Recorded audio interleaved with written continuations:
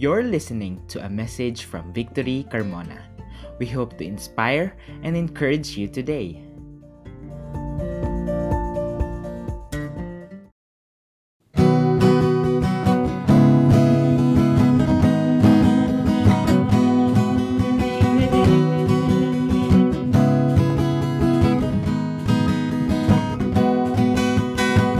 Every day is the land rejoice, and every nation lift their voice. You're the wonder that we see. You curated everything, no one else above your name. All your works display your majesty.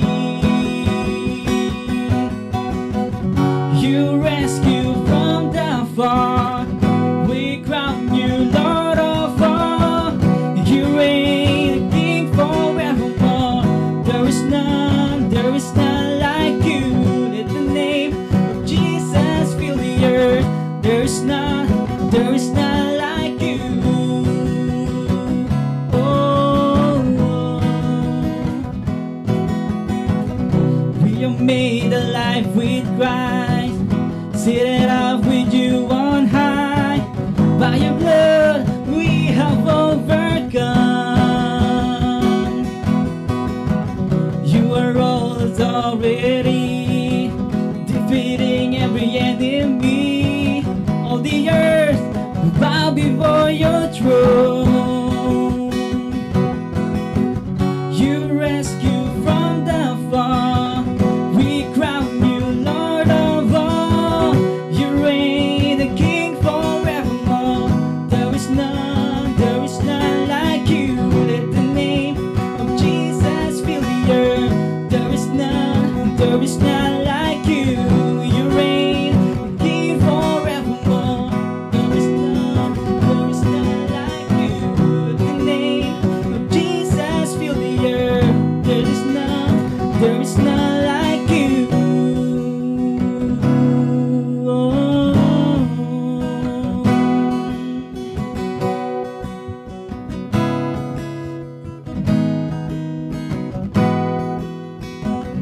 You reign, King forever. You are a mighty shelter. Your love is like no other. Your strength beyond all measure. You reign, King forever. You are a mighty shelter. Your love is like no other. Your strength beyond all measure. You reign, King forever. You are the mighty shelter. Your love is like no other. Your strength beyond all measure. You reign, the King forever. You are a mighty shelter. Your love is like no other. Your strength beyond all measure. You reign, the King forevermore. There is none like you. Let the name of Jesus fill the earth. There is none like you. You reign, the King forevermore. There is none like you. Let the name of Jesus fill the earth. There is none like you.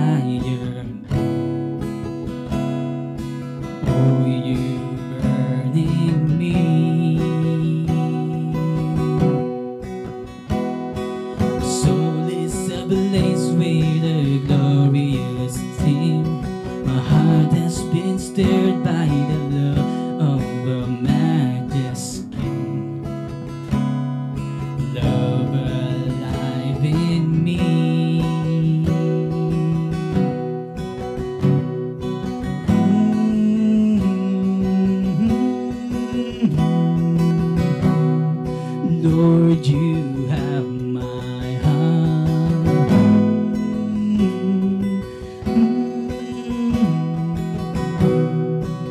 You have my devotion.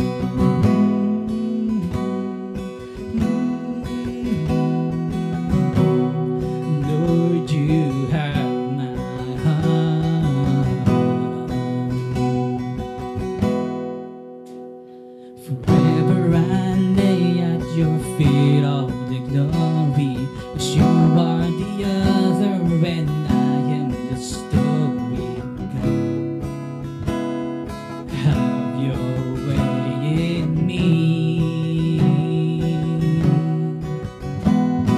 You purchase my freedom when you conquer to the ends of the earth. Until my final breath, I'm yours. Everything in me, oh, oh, ooh. Lord, you have my own.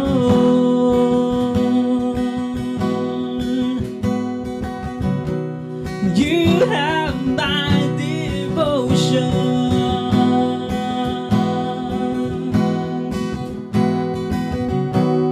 Lord, you have my heart. Ooh, Lord, I don't have much to bring, but you can have all of me. You make the broken beautiful. Ever I'll burn for you. There's nothing I'm holding to. All of my life is yours alone. I don't have much to bring, but you can have all of me.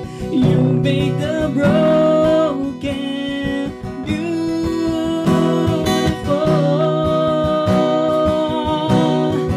Ever I'll burn for you. There's nothing I'm holding to. All of my life is yours alone.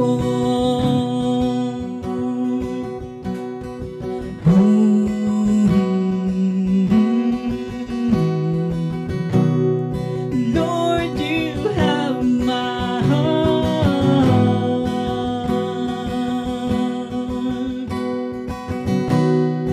You have my devotion.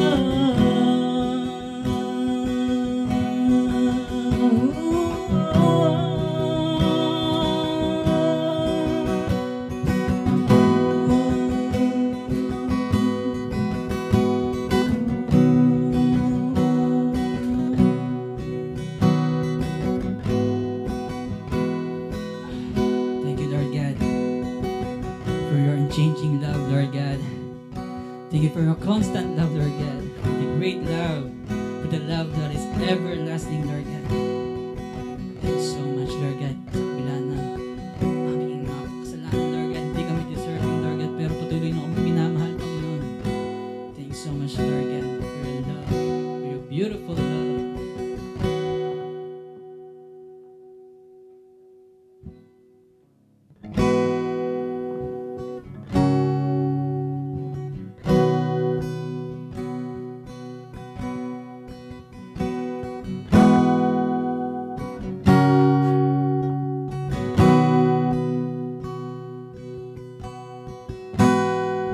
The girls in love you do not find. 1,000 men yell crucified. Screams and stains I feel in your mind. You look upon me with the light. the cross you came to die, a crown for thorns to bring you life. With every need I feel your mind, you look upon me with the light. Oh, what love, how can it be? From that cross you look at me. Oh, what love put out for me. What a beautiful love.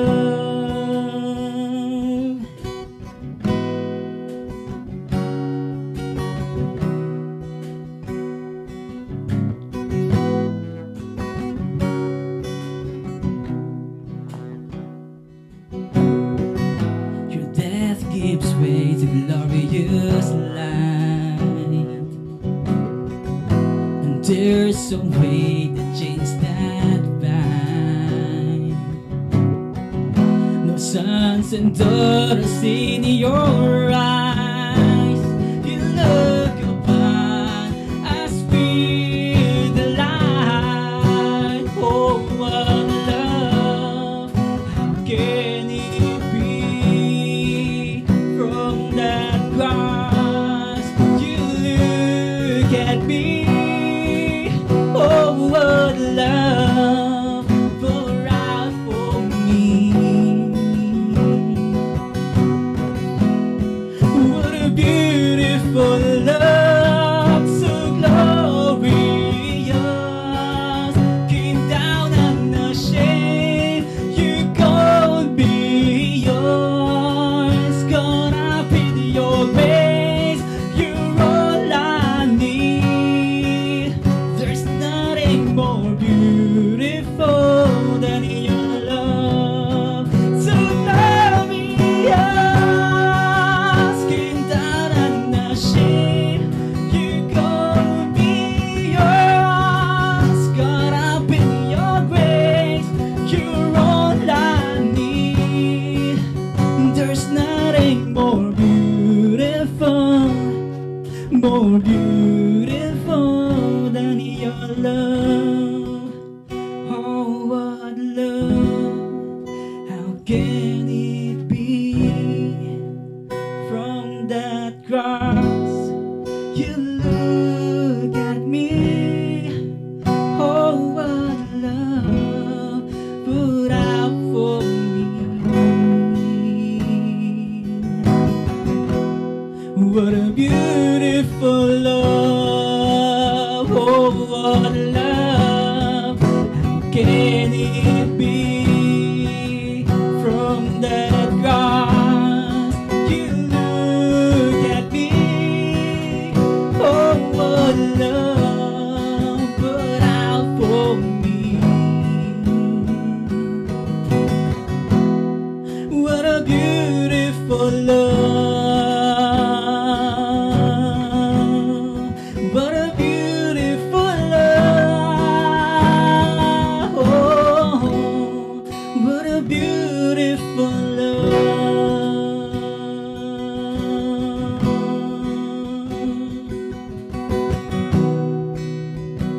What a beautiful love.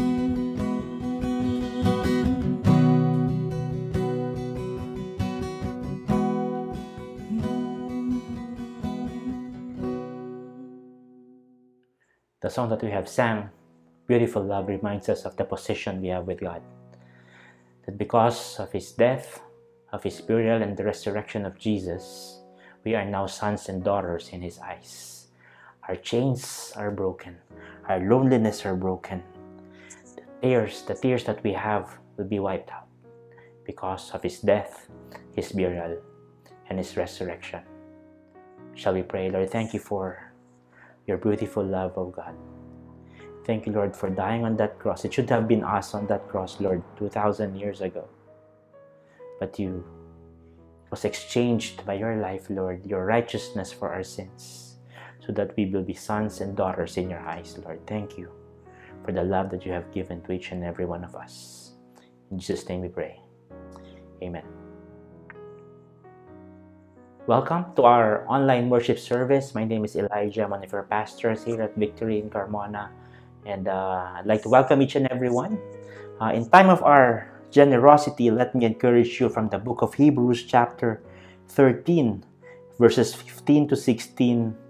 And it says here, "Through him, then let us continually offer up a sacrifice of praise to God, that is the fruit of the lips that acknowledge his name.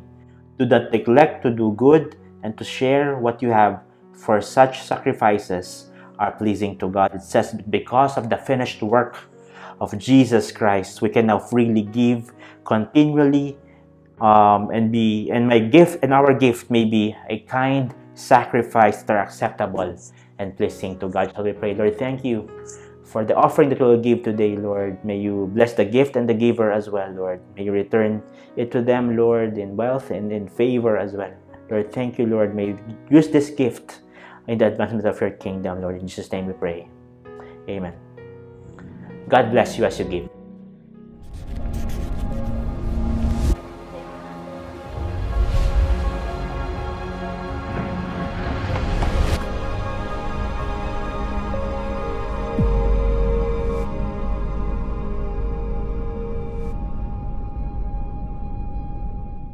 So, good day, Victory Carmona and Manggahan. So, welcome to another worship service. Welcome to our fourth week of our series, Salt and Light. So, mapapansin natin, medyo nagbago na tayo ng background, di ba? Yung from Salt and Light, he became Jesus, the victorious King. It is part of the series of our Salt and Light. But, yun nga, last week, we talked about the victorious King from the stump of Jesse, which is Jesus Christ. So, our objective in our series is at the end of this series, our people will have a biblical understanding of how the cross and the resurrection of Christ are at the center of God's plan to bring wholeness and restoration of the word, enabling the church. So, kung may mga kasama kayo ngayon habang you're watching this video, kung may mga kasama, tingnan niyo yung mga kasama nyo. The church. Ibig sabihin, meron kang gagampanan. That is include you and me. At ano yung gagawin natin? Enabling the church to be agent of His plan of renewal. So that is our series objective, to bring wholeness and restoration. And yun nga, sabi ko kanina, may mga part tayong gagawin to be an agent of God in bring His plan of renewal to the world. So, in week 1, we talk about Isaiah 1:12 to 20, God versus false religion. So, tinakal natin na not all kind of sacrifice is acceptable kay God. He always look at our hearts in giving those sacrifices. Sabi nga, di ba, obedience is better than sacrifice. And in week 2, we talk about God versus oppressors. That is in Isaiah 3:13 to 26. And last week, Kuya Bob preach about the righteous king, which is in Isaiah 11, verse 1 to 9. That is the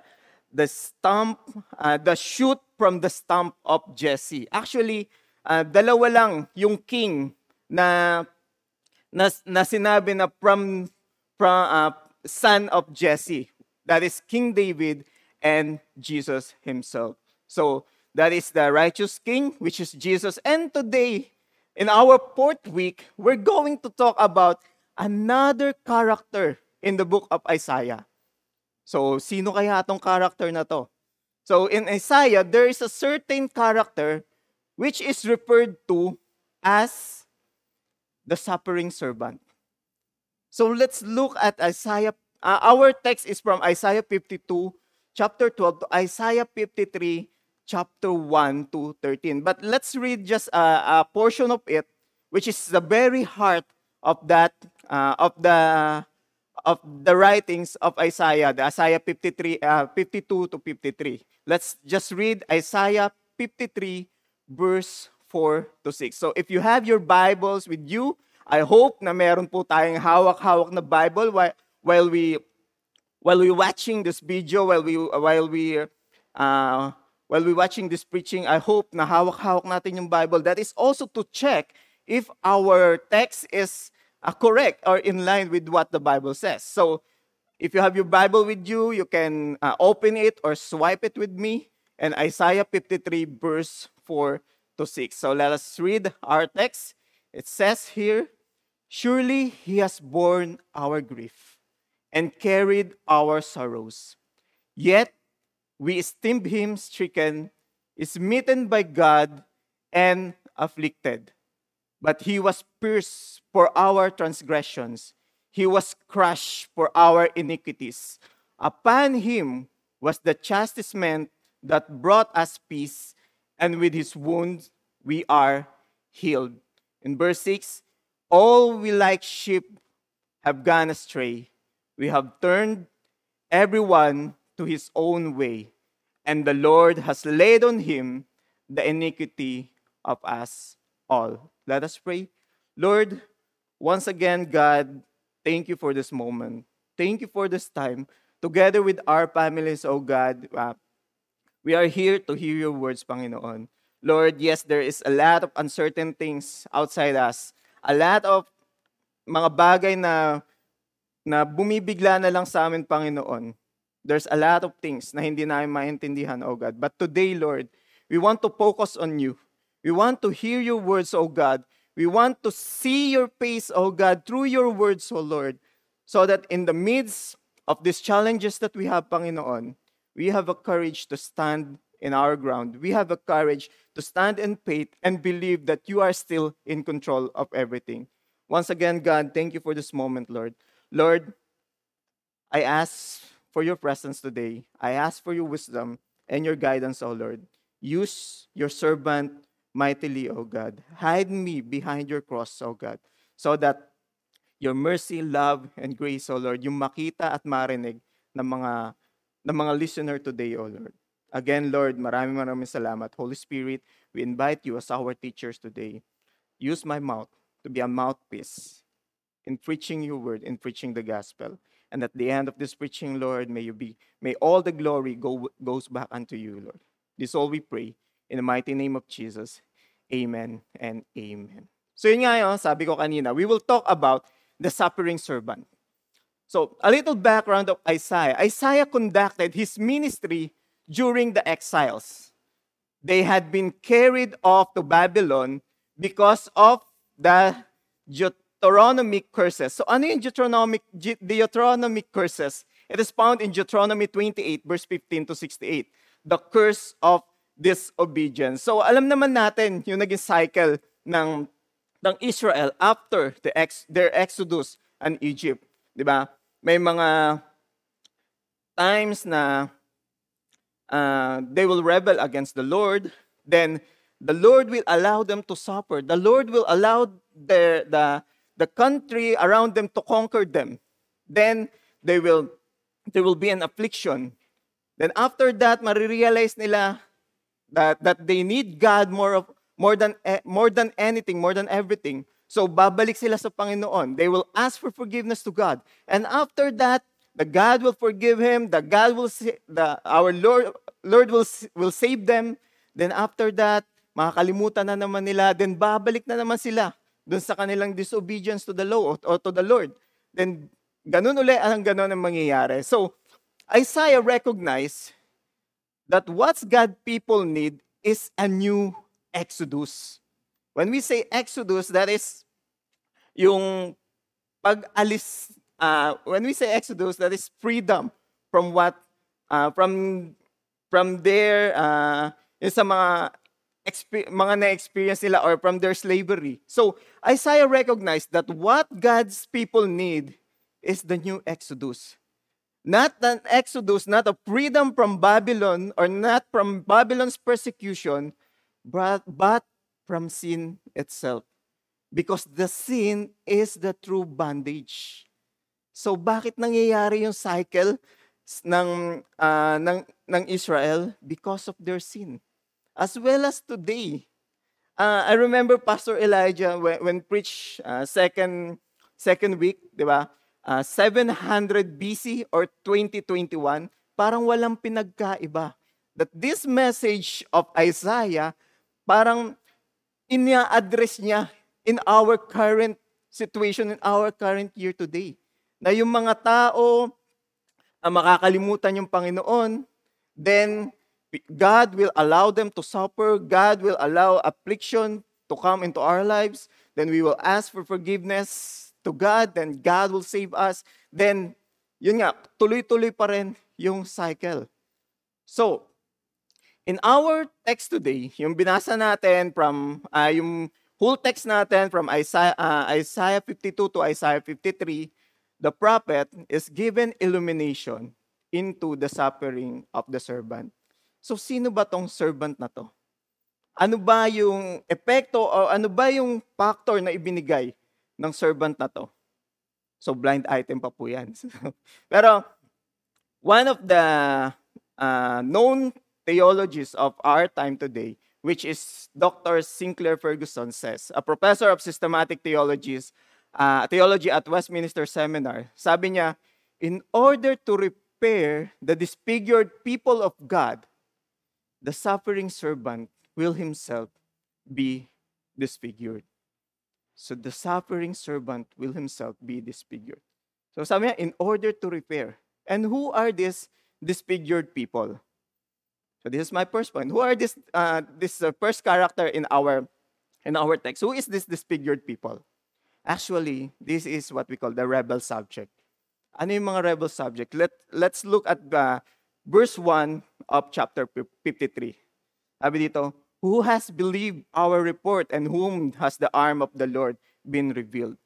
Isaiah felt that he spoke mainly to unbelieving ears or unbelieving people. Kaya sabi niya, who has believed our report? Why? Bakit nasabi ni Isaiah ito? Because Israel during that time is expecting for political leader. They're expecting for a great king na yun ang magsisave sa kanila. Yet, in Isaiah 52 verse 14, ang sabi niya doon, as many were astonished at you, his appearance was so marred beyond human resemblance, and his form beyond that of the children of mankind. They're expecting a political leader, they're expecting a mighty king, yet Isaiah told them in verse 14 of chapter 52 that his appearance was so marred beyond human semblance, and his form beyond that of children of mankind. Here is an evidence refers to the fact that he was disfigured. Na ganun yung darating na magsisave sa kanila. He was disfigured and destituted of apparent beauty and attractiveness from his miserable condition and his suffering. So ganun kabigat yung suffering na pagdadaanan nito for them to be saved. So how strange and contradictory it seems that this suffering servant, whose appearance is marred more than any man, is the same time the one who will bring salvation and cleansing to the nations. So napakahirap paniwalaan. Parang it is expectation versus reality. And even Paul echoed Isaiah 52 verse 14. This time to the unbelieving Jews. Sinabi rin to ni Paul. Let's look in Romans 10 verse 16. Sabi niya dito, but they have not all obeyed the gospel. For Isaiah says, Lord, who has believed what he has heard from us. Di ba today, in our current situation, napakahirap mag-share ng gospel. Especially pag ang kausap mo is yung mga taong intellect, napakahirap nilang i-penetrate kung ano-ano ng presentation yung ginagawa mo, but parang napakahirap i-present sa kanila. I remembered one time when I was sharing the gospel, ang sabi niya sa akin, hindi ko lang talaga ma-accept na by faith lang masisave ka. 'Di ba? Parang ganun kahirap mag-share ng gospel, lalong-lalo na sa mga taong medyo, sabihin, intellectual. Pero how much more kung walang mag-share nito? Mas lalong mahirap, di ba? Why do we today find such unbelief when the message of salvation is preached? Why? Yun nga yung dahil sometimes we're focused on the things na meron tayo. We're focused more doon sa mga bagay na nakikita natin. But we expect so many great things na mangyari. But we expect so many great things, but we only give so small amount of faith. Ang dami nating gustong mangyari, pero yung faith natin napakaliit. So why do we today find such unbelief when the message of salvation is preached? The answer is in verse 6 of chapter 53. It says here, all we like sheep have gone astray. We have turned everyone to his own way. Ang sabi dito, we have turned everyone to his own way. So this is the essence of rebellion and unbelief. That people going to their own way. So just think of it. Think of the weight of the ungrateful rebellion. God created people for His glory. That is in Isaiah 43, verse 7. So everyone who is, sabi doon, everyone who is called by my name, whom I created for my glory, who I formed and made. So all of us were created by God for His glory. So, but how many of us today keep this before our own eyes? How many of us today na every time, everything na ginagawa natin, iniisip natin, this is for the glory of God? How many of us today na every action or every decision na isa sa katuparan natin, we always think that this is for the glory of God? Yun ang design ni God para sa atin, for His glory. But because of sin, masyado tayo naging polluted by sin. So, paano, if you can manage to put out God out of your mind, then nothing in the world seems more natural than to do our own things. So, pag tinanggal natin yung Panginoon sa isip natin or in our daily lives, our tendency is to do our own things. Especially in a situation na medyo nabibigla tayo. Nagre-react tayo madalas. Kesa ipag-pray natin or hingin muna natin yung guidance ni Lord on the things na nangyayari. So all we like sheep have gone astray. We have turned everyone to his own way. This is our condition. Kanya-kanya tayong diskarte. This is our condition. Being rebel, the disfigured people of God. This is us, the disfigured people. And that is because of our sins. Sabi nga kanina, di ba? For the disfigured people to be saved, the servant need to be disfigured.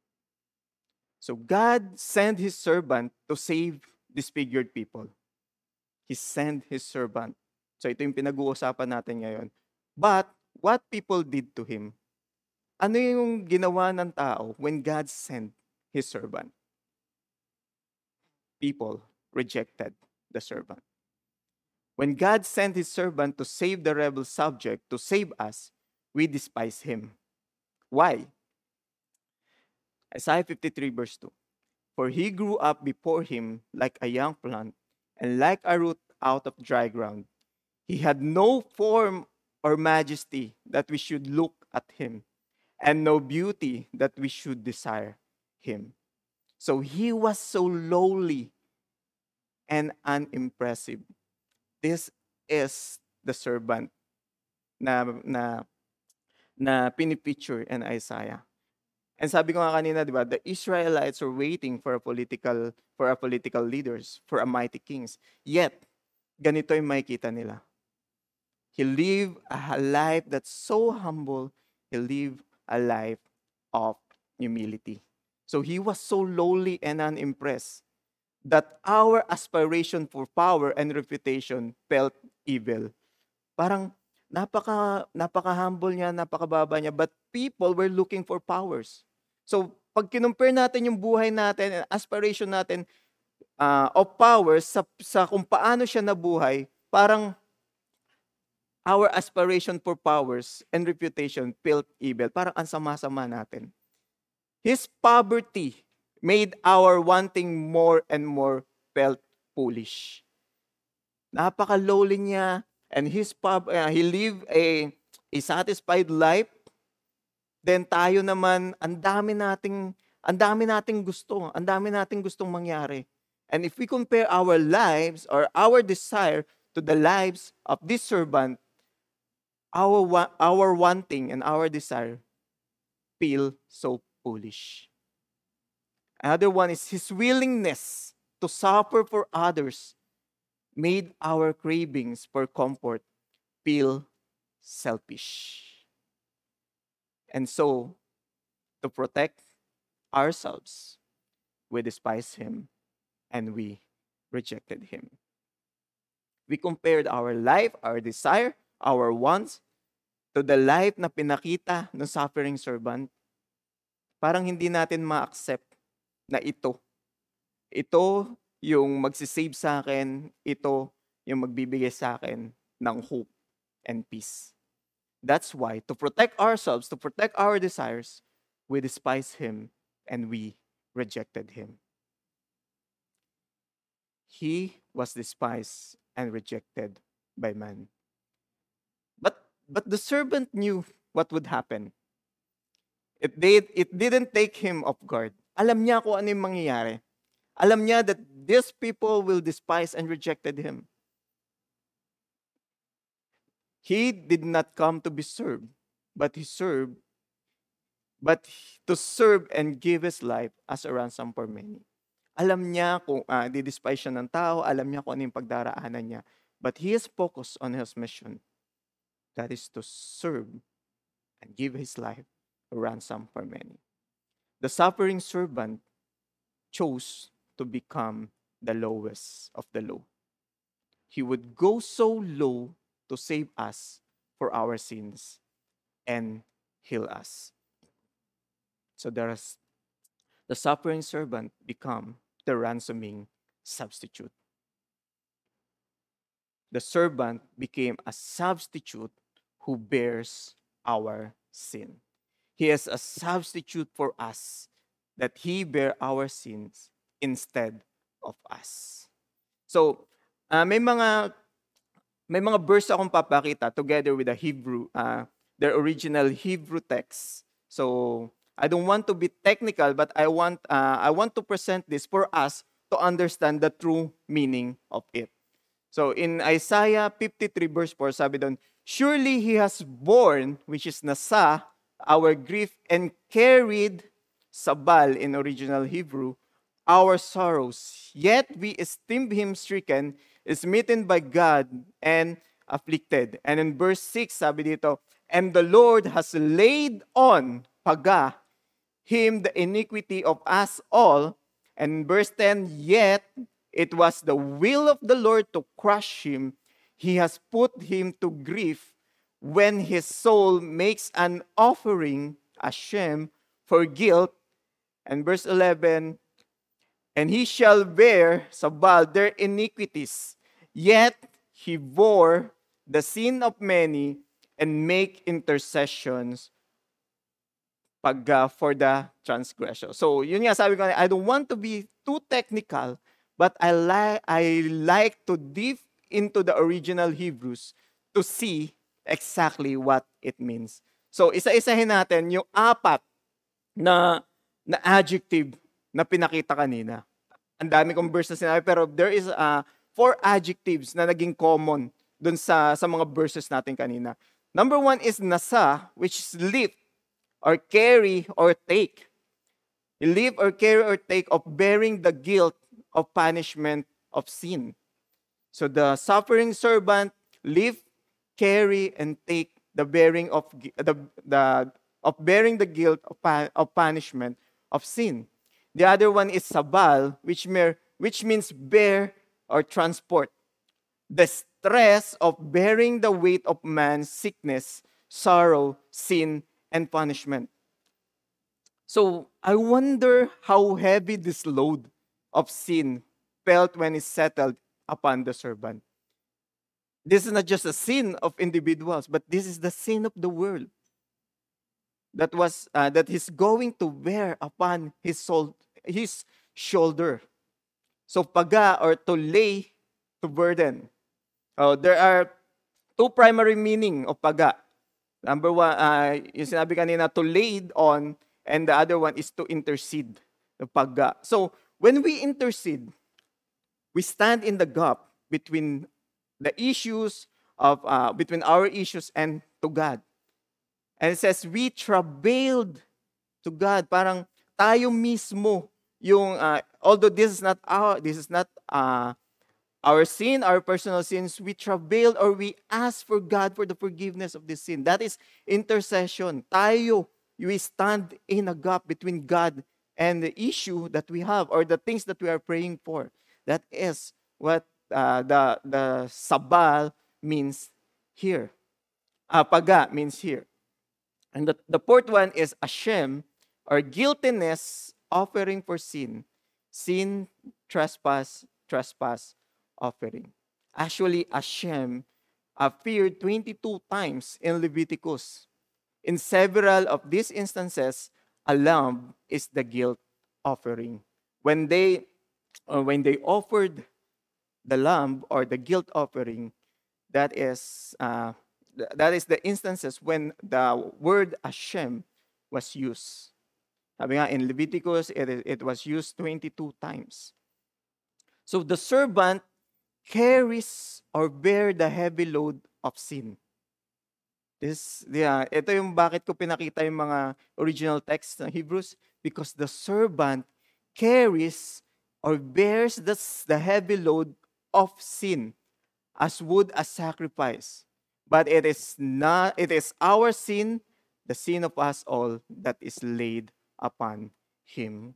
So can you imagine kung gaano kabigat yung kasalanan na inilipat or kasalanan na dinala ng suffering servant for us to experience salvation, for us to have salvation. So in Levitical system of sacrifice, sin was transferred from the sinner to the sacrifice by means of laying on of hands. So, kaya nila ginagawa yung sacrifices during during that time in Levitical law, in Levitical system, for them na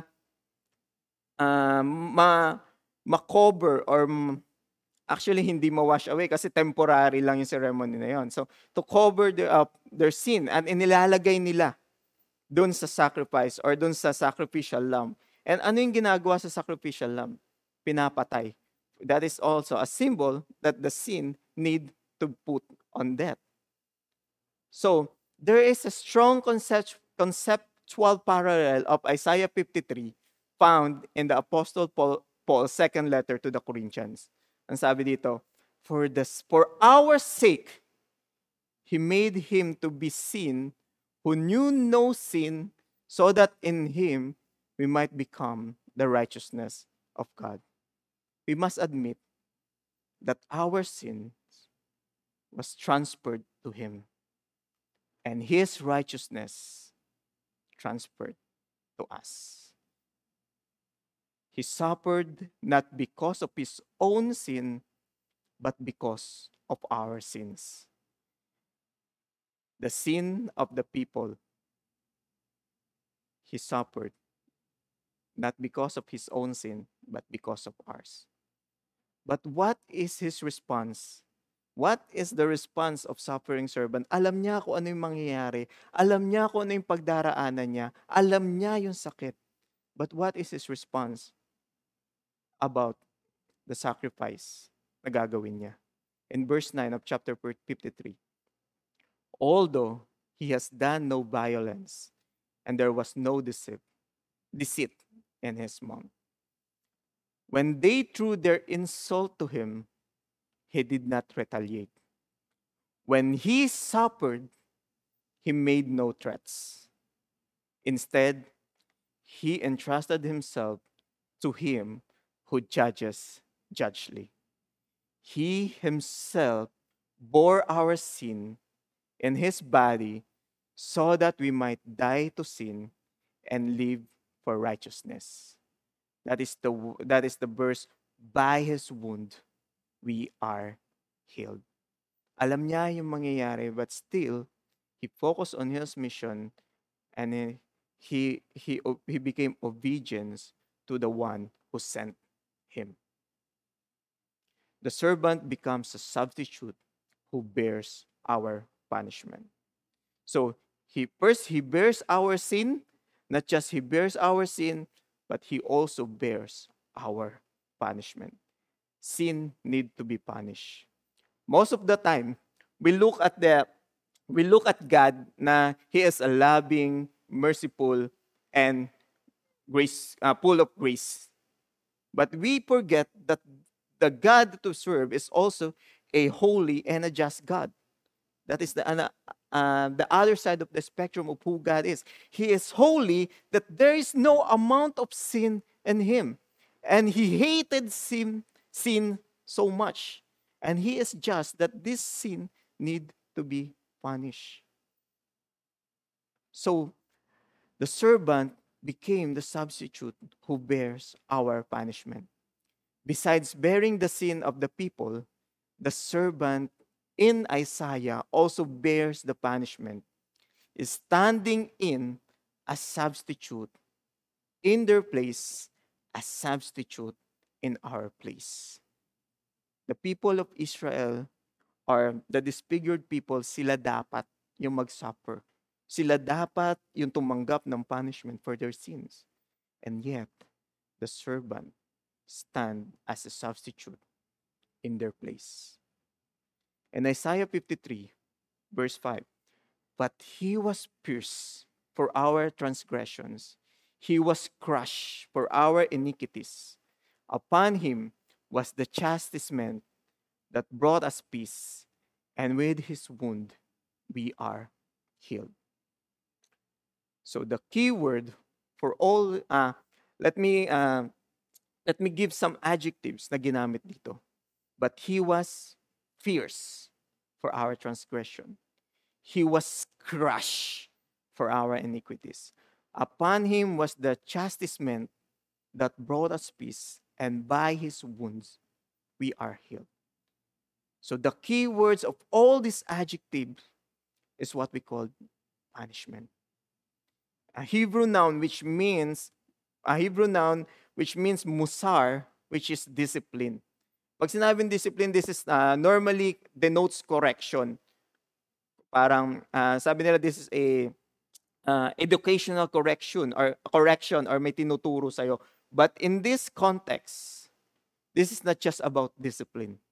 It is rather a chastisement in which an evil was inflicted upon the servant. So ganon kabigat yung sinasabing punishment dito. An evil was inflicted upon the servant, and as a result of which he has procured God's peace for us. That's why by his wound we are healed. We have sinned and deserve punishment, but we cannot stand the punishment we deserve. So the servant stepped in to take our punishment. He takes it and takes it until it kills him on our behalf. He became the sacrificial lamb for our sin. And that is to satisfy the justice of God.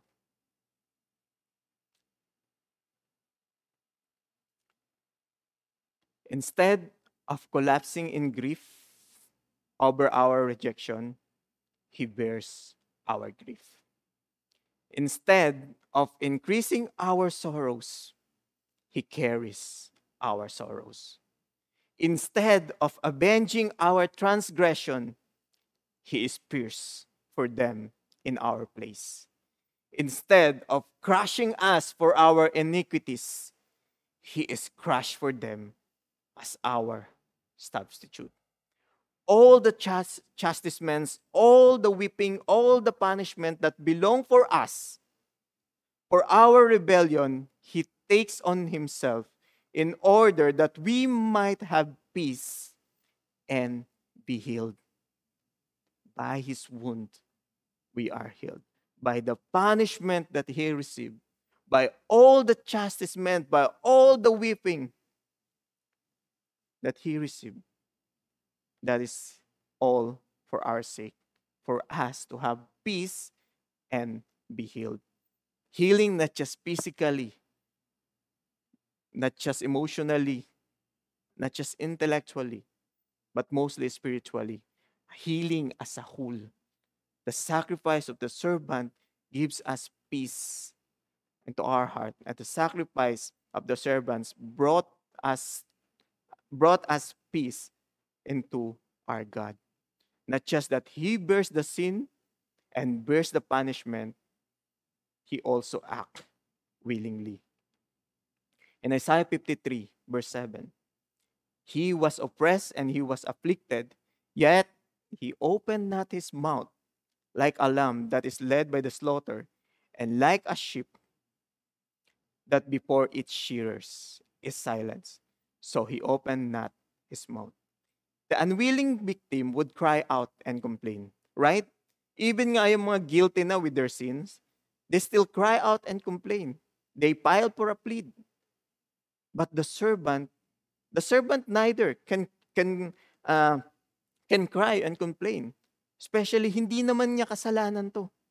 But, he was silenced before his judges and executioner. He poured out his soul. He poured out his life unto death. He carried our infirmities and sorrow. Why? Because he chose to. He chose to obey the one who sent him. The suffering servant described by Isaiah was pitiful. He was made to endure rejection. He was made to endure affliction and persecution. Even though he had done no violence and there was no deceit in his mouth, he endured all this because it was the will of the Lord for him to serve and save humanity. The question is, kanina pa natin pinag-uusapan yung suffering servant. The question is, who is this suffering servant? Who is this suffering servant? Actually, this is the same questions of the Ethiopian eunuch while he was reading Isaiah 53. Imagine more than 700 years ago, the Ethiopian eunuchs in Acts reading Isaiah 53, and then Philip, dinala ng Spirit si Philip dun sa lugar ng Ethiopian eunuch, and then the Ethiopian eunuch asked Philip in Acts 8, verse 34. And the eunuch said to Philip, about whom, I ask you, does the prophet says this? About himself or by someone else? Kung babalikan pa natin yung ilang verse before verse 34, makikita natin doon, binabasa niya is yung Isaiah 53. Then Philip opened his mouth, and beginning with the scripture, he told him the good news about Jesus. He told him the good news about the suffering servant. In all the history of Israel, no one comes close to fulfilling this prophecy beside Jesus. Actually, Isaiah 53 is the detailed prophecy kung ano yung pagdaraanan ng suffering servant. And Jesus fulfilled all the prophecy that was written in Isaiah 53. So, the suffering servant is Jesus himself. In Matthew 8, verse 16, that evening they brought him many who were oppressed by demons, and he cast out the spirit with a word and healed all who were sick. Ang sabi sa verse 17, this was to fulfill what was spoken by the prophet Isaiah. He took our illness and bore our disease. The Gospel of John quotes Isaiah 53 verse 1. Though he had done so many signs before them, they still did not believe in him. so that the word spoken by the prophet Isaiah might be fulfilled. Lord, who has believed what he heard from us, and to whom has the arm of the Lord been revealed. The first epistles of Peter refers to Isaiah 54, verse 4 to 6, and Isaiah 54, verse 9. It says here, he committed no sin, neither was deceit found in his mouth. When he was reviled, he did not revile in return. When he suffered, he did not threaten, but continued entrusting himself to him who judged justly. He himself bore our sins on his body on the tree, that we might die to sin and live to righteousness. By his wounds, you have been healed.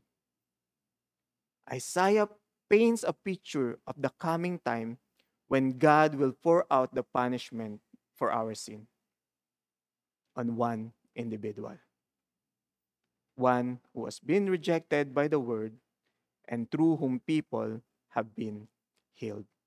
Isaiah paints the picture of the coming Messiah.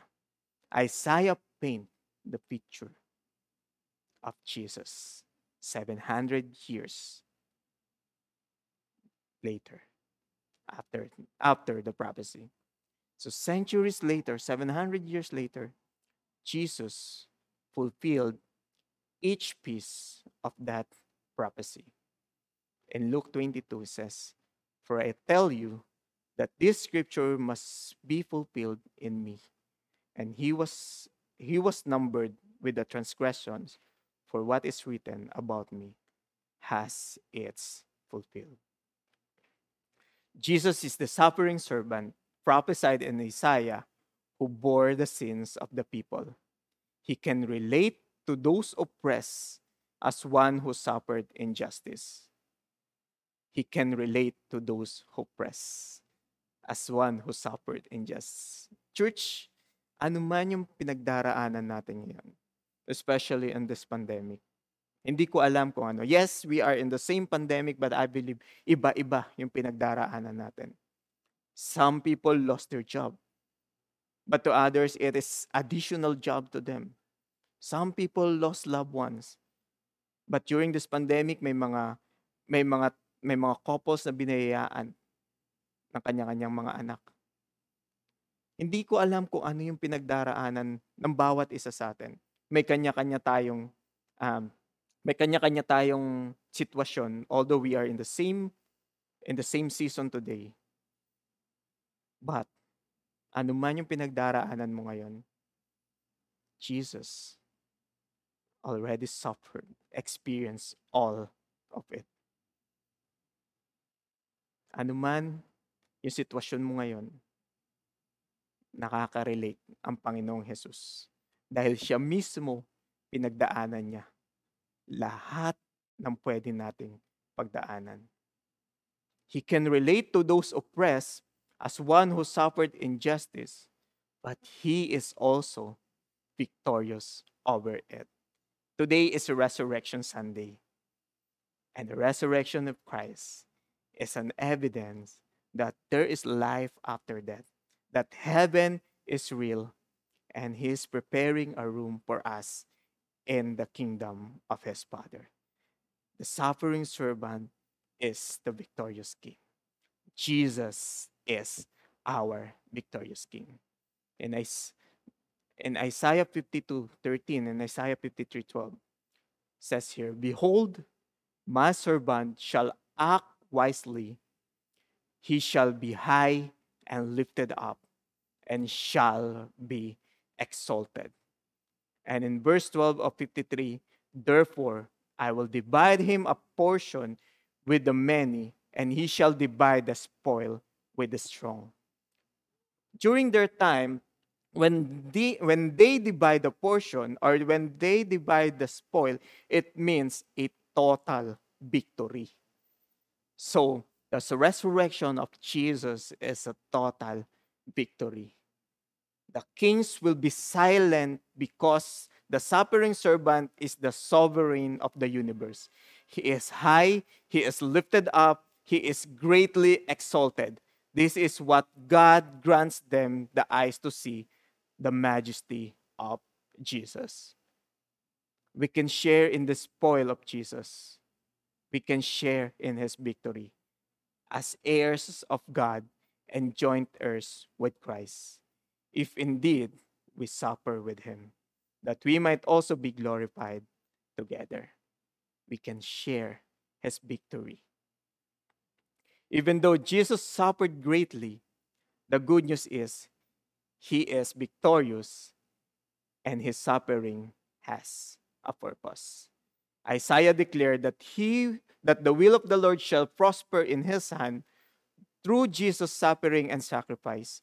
The will of the Lord came to pass. Those who put their faith in Jesus have been given his righteousness. Let me repeat that. Those who put their faith in Jesus had been given his righteousness. The great exchange. We give to him our sin. At kapalit nun, he gave to us his righteousness. That is because of the finished product on the cross. The despised and rejected servant is the Lord of glory. Let me end with this chapter in Philippians 2. It says here, have this mind among yourselves, which is yours in Christ Jesus, who through he was in the form of God, did not count equally with God a thing to be grasped, but emptied himself by taking the form of a servant, being born in the likeness of man, and being found in human form, he humbled himself by becoming obedient to the point of death, even death on the cross. Therefore, God has highly exalted him and bestowed on him the name above every name, so that in the name of Jesus every knee should bow down in heaven and on earth and under the earth, and every tongue confess that Jesus Christ is the Lord, to the glory of God the Father. Jesus is not a mere victim, but a victor. He triumphed over sin and death so that we could live the way God designed us to, in harmonious relationship with him and to his creation. Jesus called us to be the salt and the light of the earth. We are called to be an effective witness. We are called to be a preservative of this word. We are called to extend God's power and love to restore all humanity, to restore creations and the word to himself. All things were made for the glory of God. And we are here as called to be the salt and the light for us to reflect the radiance of God's glory to other people. For us to share the gospel, for us to share the sacrifice of the suffering servant that bring hope and bring salvation to us. So we can make a difference on earth in the way how we live. Totoo bang nagmamanifest sa atin yung faith natin? Or totoo bang nakilala natin ng lubusan, ng totoo, this suffering servant? Totoo bang in-accept natin yung gift na ibinigay sa atin? And if that is real, it is our responsibility, it is our duty to share those gifts of salvation to others as well. When you read the story of your salvation in detail 700 years before it happened, when you read Isaiah 53, the detailed story of our salvation, you have not only revelation, but also validation. We are sure and secure that our faith is true, that, that we have our salvation through our faith in the finished work of Jesus Christ. Before I end, let me leave to you this question. He has given so much for you and for me. Will you surrender your life to the one who suffered and died for your sin? Kung hindi mo pa kilala ang Panginoon, at ngayon naririnig mo yung message of the suffering servant na hindi dapat siya yung mag-suffer for the sin of people, yet inaccept niya. He carried our sin. He bears our punishment. Looking at the lost humanity, that is including you and me, alam niya yung sakit, alam niya yung pagdadaanan niya, yet He chose to obey. He chose to bear our sin, to bear a punishment for us to have His righteousness, for us to experience life to the fullness, for us to receive the forgiveness of sin, for us to have salvation. Are you willing to surrender your life to the one who suffered and died for your sin? And if you are a Christian, will you consecrate yourself before the one who became the perfect sacrifice on the cross? So pag-isipan po natin, I will leave this question. He has given so much for you and for me. Will you surrender your life to Him? Will you surrender your life to Jesus? And will you consecrate yourself before the one who became the perfect sacrifice on the cross? As we celebrate, as the nation celebrate this Resurrection Sunday, I hope hindi lamang ito maging tradition sa atin, but we will look at the resurrection of Jesus as a victory over sin. That there is hope, that heaven is real. And I hope that we will put our trust in Him. We will consecrate ourselves to Him. We will obey Him. And we will become the effective witness to this word, the salt and the light of this word. Let us pray. Lord, once again, God, thank you. Kami po dapat yung nasa cross, Panginoon. Kami dapat yung tumanggap ng lahat ng weeping, lahat ng punishment, even persecution, oh God. Kami dapat yon. But yet, because of your unconditional love, because of your mercy and grace, oh God, you have sent your servant, the suffering servant, to suffer in our behalf. Lord Jesus, thank you for dying onto that cross, for us to experience salvation, for us to be reconciled unto the Father, for us to have peace to God. Lord Jesus, thank you. Because of your obedience, we have our salvation. Lord, we ask for forgiveness if most of the time we doubt our faith, if most of the time, aware or unaware, nare-neglect ka namin, nare-reject ka namin, Panginoon, especially if we are facing a trials into our lives. God, forgive us and cleanse us, O Lord. For us to be an effective salt and light of this word, to be an effective witness, to reflect your radiance and glory to other people as well. Once again, God, you continue to bless your people. Continue to protect them as well.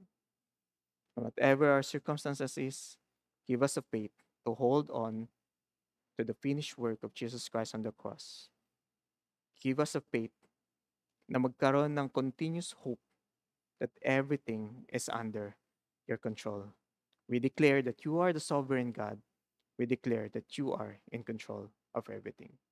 Thank you once again, God, for this opportunity. Thank you for the life that we have. And thank you for more amazing things that you will do into our life. We honor you, we glorify you. In Jesus' mighty name, amen and amen. The service has ended. See you again next week for our 5th week of our series, Salt and Light. God bless everyone.